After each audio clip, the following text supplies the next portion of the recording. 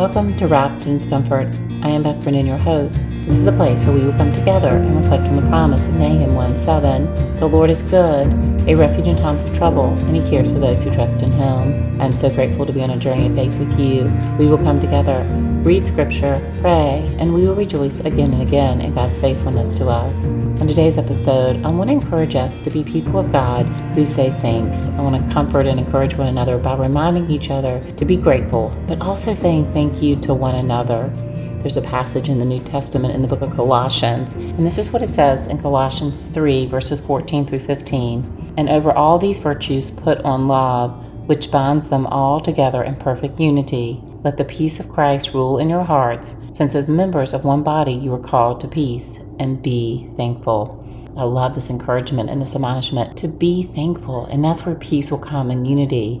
And we are to put on love, the virtue of love above all else. And when we're loving one another, we have a sense of gratitude for them and for what God is doing in their lives. So today, let's be the people of God who give thanks. There's a story in the book of Nehemiah. Nehemiah is in the Old Testament. And in this story, they're talking about celebrating the rebuilding of the wall of Jerusalem. And they're dedicating it. And what it says in Nehemiah chapter 12, it talks about in verse 24, that they were brought all together to celebrate joyfully the dedication with songs of thanksgiving. Have you given any songs of thanksgiving recently? Have you told someone that you're grateful for them recently? Have you thanked God for someone He's put in your life? I just want to encourage us to be those people who are full of gratitude and thanksgiving to God. It is worth celebrating what He is doing and has done and will do here on this side of heaven in our lives. We have the ultimate gratitude for Jesus and His death on the cross and our eternal life with Him forever and ever. So today, let's be those people who give thanks. Let's be those people, as it says in Colossians 3,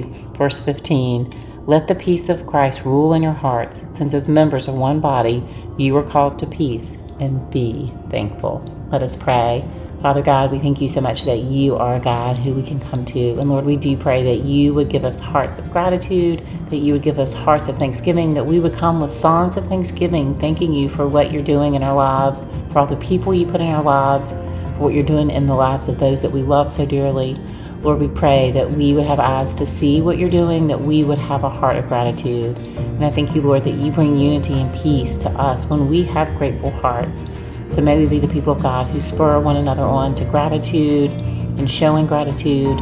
Lord, show us today who needs to hear the words thank you. Who do we need to encourage in our lives and comfort with this promise of that God is at work in their lives, and to tell them that we're thankful for the ways that He has used them in our lives. So give us those hearts today, that we love one another by saying thank you to one another and thanking you for all the different ways you are at work in our lives. We love you, Father, and we praise you and we thank you. And we pray all of this in the mighty name of Jesus. Thank you so much for joining me today on Wrapped in His Comfort. My prayer is that you have tasted and seen that the Lord is good. Blessed are the ones who take refuge in Him. And now may the joy of the Lord be your strength, and may we be those who have hearts of gratitude, and that we often are saying thank you to God and to one another.